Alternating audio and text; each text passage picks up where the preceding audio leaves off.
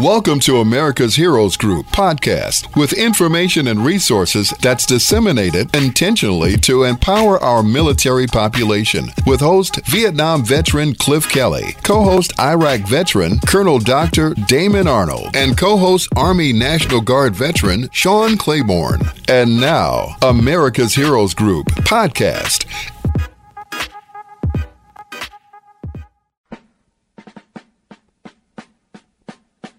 Good afternoon. Welcome to America's Heroes Group on WVON 1690 AM, the Talk of Chicago. I am Vietnam veteran host Cliff Kelly. America's Heroes Group is a live streaming podcast, global platform, radio, print, and digital media broadcast show that empowers change agents through intentionally disseminating information, resources, and referrals to empower our military population.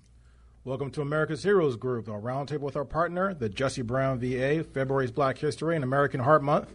Saturday, February 11, 2023 is today. Our host is Cliff Kelly. I'm Sean Claiborne, the co-host, Army National Guard veteran. Our executive producer is Glenda Smith, and our digital media producer is Ivan Ortega of Scouts Honor Productions. So we have a panelist with us today. That is with Tenisha Fennie. She's a licensed clinical social worker, mental health coordinator. She works acute patient, inpatient mental health, and she serves co-chair for the Jesse Brown for Black Lives. How you guys doing today? Hi, I'm fine. Thank you very much. And yourself? Doing pretty good. So tell me about Jesse Brown for Black Lives. What is this all about? Yes, sir. I'm delighted to. Thank you. So Jesse Brown for Black Lives was birthed in 2020 following the brutal murder of George Floyd. And we saw many national and local movements being birthed as a result of that. So Jesse Brown for Black Lives came into being kind of following the initiative. The name of it, the national initiative, initially was White Coats for Black Lives. So it was a group of doctors who said, hey, there are some issues going on with health equity. So a group of doctors at Jesse Brown VA started it. There were other folks interested, and it expanded and took roots. So it's a director-sanctioned task force, and our goal is health equity and to improve the experience of both Black veterans and Black staff alike. So you hear a lot about Black Lives Matter, things like that around the country. Tell us some of the accomplishments that Jesse Brown's Black Lives has done, or Jesse Brown for Black Lives has done. Yes, so I am the co-chair, as you indicated, of the larger task force. I co-chair with Dr. Natasha Nichols, and I'm also the co-chair of the Events and Visibility Committee. There are a couple things that kind of propelled us into the limelight, so to speak. So under the task force, there are 4 different committees operating, and the clinical committee has done some great work that received national attention. One thing that made it into the media kind of, I guess, full speed ahead is the removal of the race-based calculation for the EGFR to measure kidney functioning. There's also work being done to make the test for pulmonary functioning race neutral. And there are efforts being made to reduce the stigma when it comes to opioid use. So we're very, very proud about that, making those medications more readily accessible. And when it comes to the Events and Visibility Committee, we've done a lot of awesome things. I'd just like to share with you about what we did for Black History Month last year and some of the events for Juneteenth. So we believe that wealth is health also. So my approach as the co-chair, we really like the idea of making the event kind of, larger than life, just a fun, great experience. And we're tasked, of course, with trying to shift the culture that's not the most comfortable talking about race issues. So we also pride ourselves in being able to open up safe spaces where people can dialogue and speak about that. And it went over really well. So we're looking forward to rolling that back out. So in April, we're going to start those talking circles again. Last year, we had everything from an internationally acclaimed drummer to interactive drumming circles for our staff, a soul food sampling, if you will. We also had T-shirts as a show of unity. People really, really love that. And we're looking forward to doing many more things. It was a real hoot. It was really nice to see everyone come together and celebrate Black culture and get a little more comfortable talking about it. wanted to get a little more specifics about some of the things you mentioned, because some of the audience may not be familiar with. You talked about some of this on our show before, but you mentioned one of the accomplishments was looking at how race matters when you're being diagnosed with an illness, like for example, kidney disease, things like that.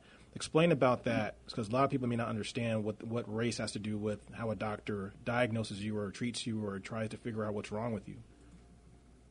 Yes, absolutely. And of course, like I indicated, I'm a trained clinical social worker, so I'm going to do my best to speak from my scope of practice, if you will. It is well documented that racism is embedded in healthcare as it is in many other aspects of life in our country. And it's something that's been known for quite some time, even when you think about obesity and the way that that's phrased and coined, and how there are numerous articles that speak about Black, especially African-American women of color, not receiving the same attention, or the impression that perhaps we're hypochondriacs and things like that. So the reality is that some of the practices and ways of diagnosing do have some roots in racism. So our clinical committee is staffed and versed in the literature, and they're making strides on changing those things. And you're right, a lot of people don't know about that. Many are very alarmed to hear that there's racial inequities in healthcare practice. And I guess a lot of times this can lead to being misdiagnosed or even being overlooked. I remember when I went to my doctor one time, he told me that it's common for Black people to have high blood pressure, so I shouldn't worry about it. He was like, my number's a little bit high, but, well, Black people normally run higher, so, you're probably okay.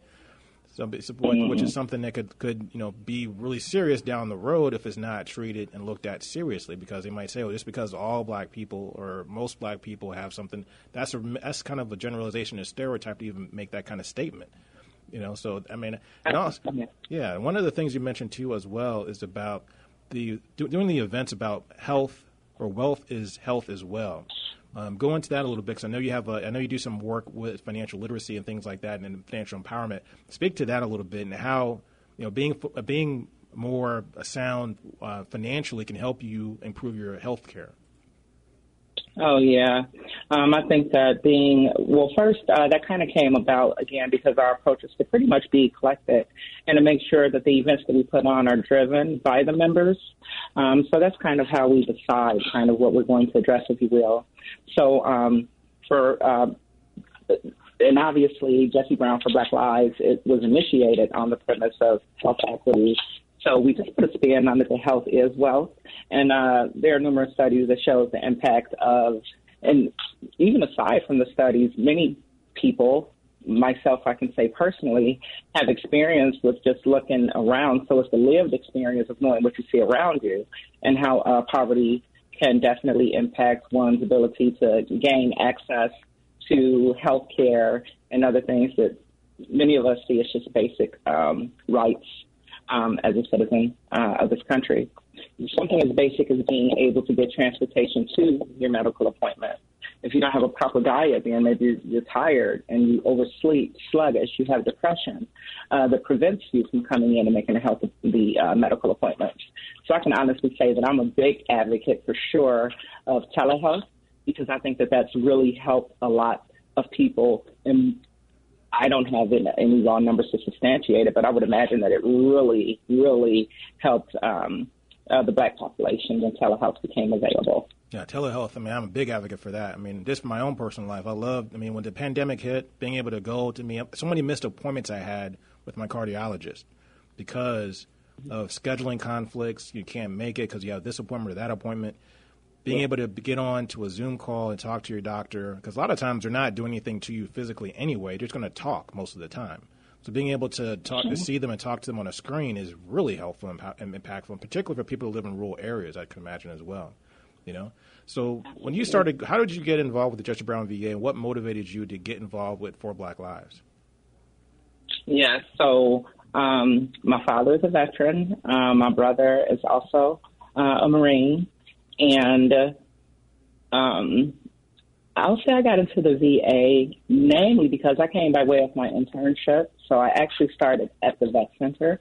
Not sure if you know about Vet Center programming, but they are exclusively tasked with providing psychotherapy to veterans who are impacted by trauma, combat trauma, and sexual trauma. And I was not surprised at all, also from lived experience and seeing trauma is one of those things that is really insidious. Like, it really does creep into so many areas of a person's life. And even when I was younger, my mother, when I was in elementary school, the phone used to ring a lot for me. Wow. And it would be my friends calling all the time with problems. And even if it was someone who wasn't my friend, and they would say, hey, like, they would just kind of tap and say, well, call Tenisha, kind of see what she thinks. I have no idea how that started.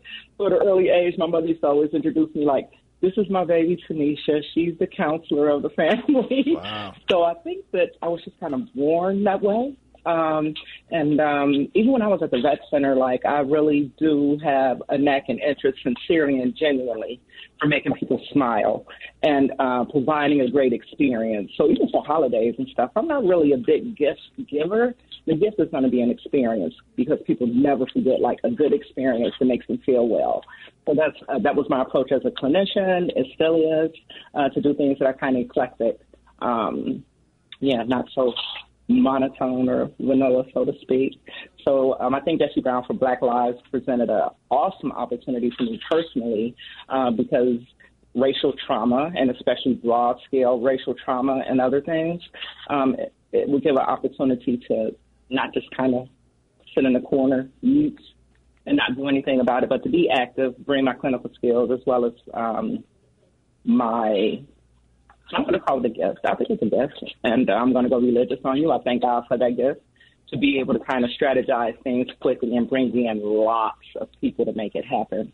So I really like being a Jessie Brown VA because lots of things that you do requires buy-in. I can't just bring, like, my own projector and sound system. So you have to work with engineering. You have to work with DMS.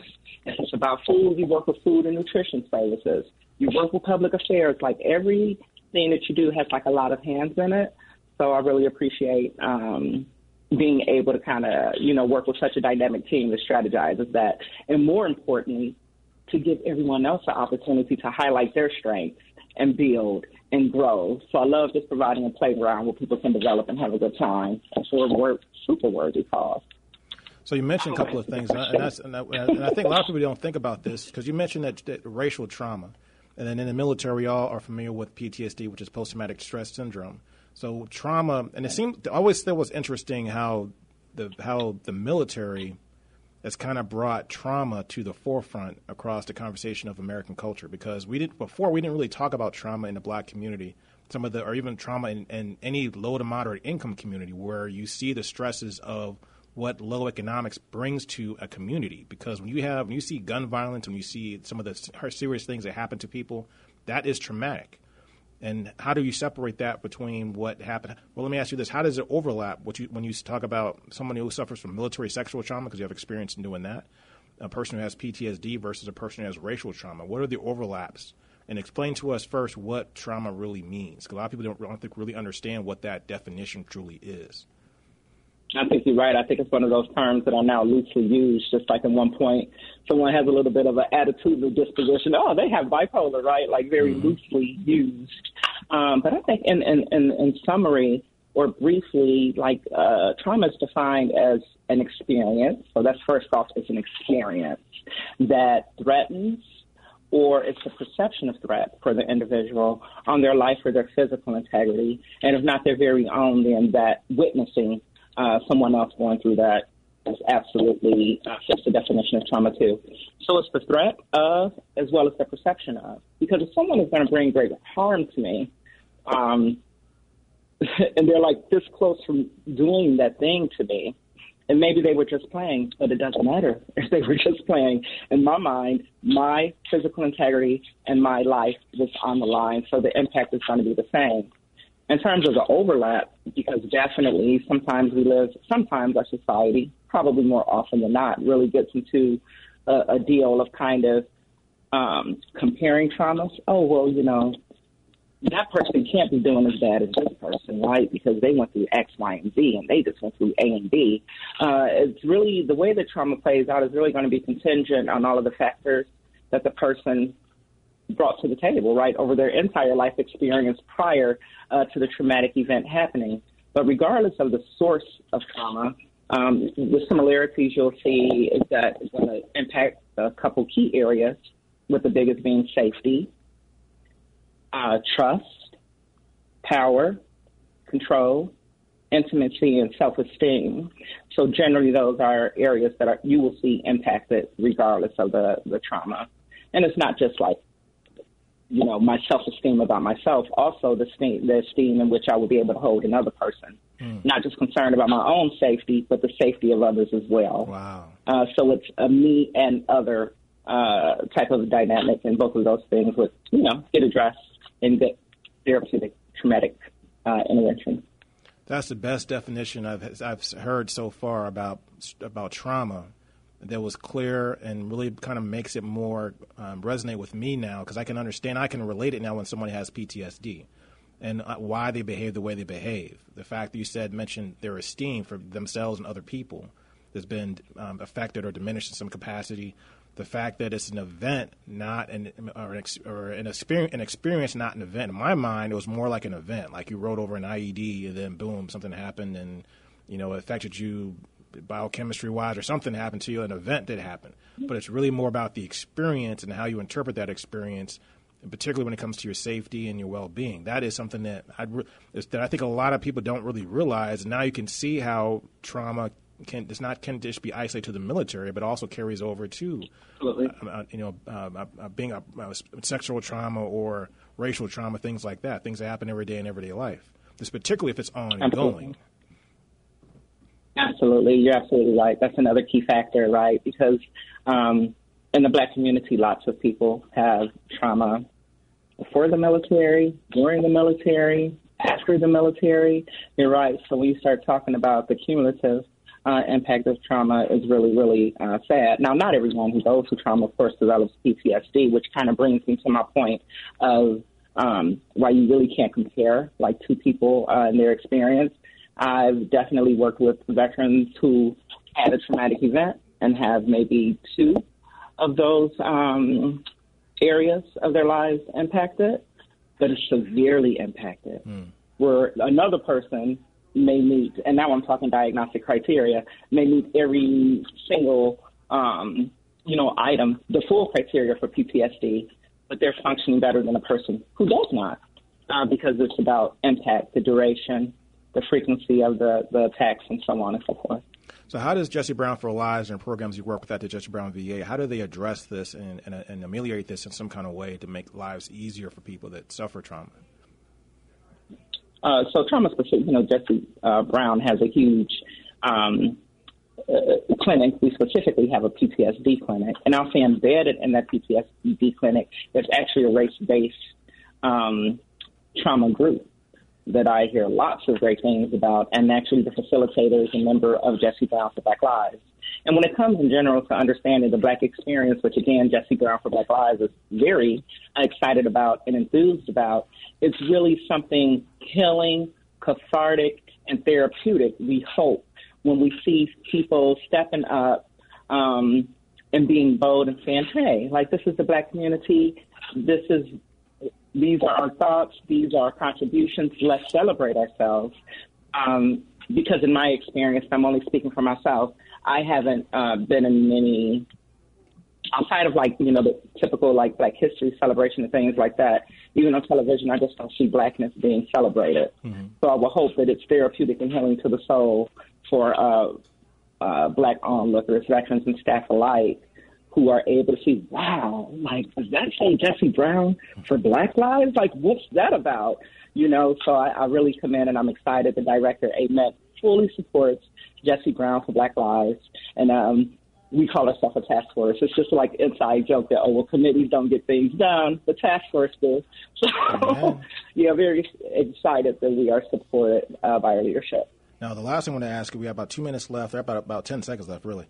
Sunday, February 19th, you're doing an event. Tell us about that. You're going to host an event on Sunday, February 19th. Where is it going to be and what is it? All right. So I've been working at the VA since 2006 as an intern. Never in my life have I heard of National Salute to Veterans Patients Week. Never heard of it. Voluntary Services is partnering with us, and we are having a free event for veterans and their plus ones or plus twos, free skating, free bowling, and we're going to roll out all of the successes that we've had at Jesse Brown to promote health equity. So that'll be an opportunity to hear of the great stories and an update on what we're doing to enhance the lives of veterans. I appreciate your time. You gave us a lot of information. I wish we could continue more and talk about more about this. You got to come back on our show and give us more details, more information, because this is great information. And we just kind of scratched the surface based on what you were talking about. So we have a panelist today. That's Tenisha Fennie. She is a licensed clinical social worker, mental health coordinator, and she works acute inpatient mental health, and she serves as co-chair for the Jesse Brown for Black Lives. This is America's Heroes Group. We'll be right back. Thank you for listening to America's Heroes Group podcast. Don't forget to subscribe so you won't miss an episode. And for more details, visit americashg.org.